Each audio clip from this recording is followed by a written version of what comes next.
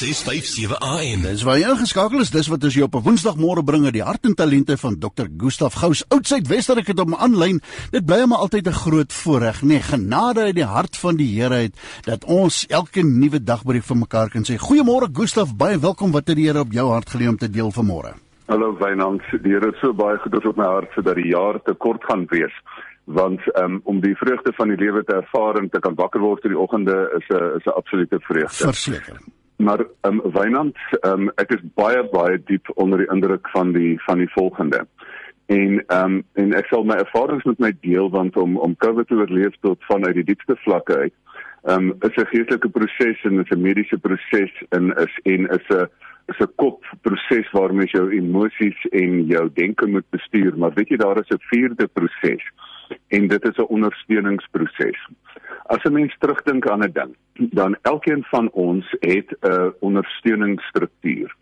Maar weet jy, daar's baie mense wat 'n ondersteuningsstruktuur het wat regtig nie daar is nie. Vat byvoorbeeld 'n enkel persoon. Vat byvoorbeeld 'n enkel persoon wat alleen in die hospitaal lê. Hier het ek die voorreg om 'n vrou te hê, 'n vrou wat die fort kan hou. Hier het ek 'n voorreg om kinders wat vir mense bid. Hier het 'n mens 'n goeie selfoon dat jy nie vereensaam daar nie. Maar ek dink nie ons besef baie keer hoe baie behoefte daar is van byvoorbeeld iemand wat in die hospitaal. En onthou, dit is nie net COVID wat mense in die hospitaal laat beland nie. Reg deur die lewe was daar mense wat met kanker worstel. Reg deur die lewe is daar iemand wat opgeneem word en wie kyk na die persoon se troeteldier. Reg deur die lewe is daar iemand wat erns iets gedoen moet hê. Erns moet selfs 'n klein dingetjie soos wat van die familie, die ma word uit die familie uitgeneem, wie gee vir die familie kos. Iemand se gras moet gesny word. Die kar se battery word pap. Dit is iemand wat gewoon nie daar het nie. Ek wil vanoggend praat oor hoe ons Christendom verskriklik prakties kan maak. Dat daar geen moontlikheid is dat iemand alleen gelaat word nie. Weet jy wat gebeur met COVID?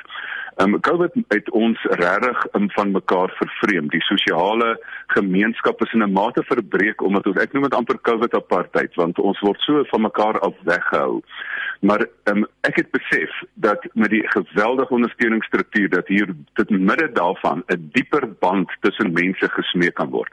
Ek wil vir jou wat vandag luister, wil ek vra, wil jy nie vandag commit dat jy het 'n spesifieke talent, jy het 'n spesifieke iets wat jy kan doen. Jy kan, man, as ek vir iemand kos maak, dan gaan ek daai familie dalk vergiftig. Maar ek kan daarom minstens 'n stukkie organiseer en 'n praktiese reëling tref en hierdie persoon met daardie finansiële ding help of wat. So ek wil hê, wil jy nie vandag commit dat jy in hierdie twee vlak bestaan wat ons het, van die mense wat aktief voortgaan, moet jy bewus raak van iemand en dan bel iemand en vra, kan ek vir jou iets doen? Ons moet Galasiërs 2:6 prakties maak in praktiese dade. Daar dra mekaar se laste. Ek wil hê jy moet mekaar se fisiese take dra. Daar's iemand wat daar lê wat sê, maar die ding moet gedoen word, daai ding moet gedoen word. Wil jy nie commit dat jy minstens een keer 'n week vir 'n familie, vir 'n persoon iets gaan doen nie?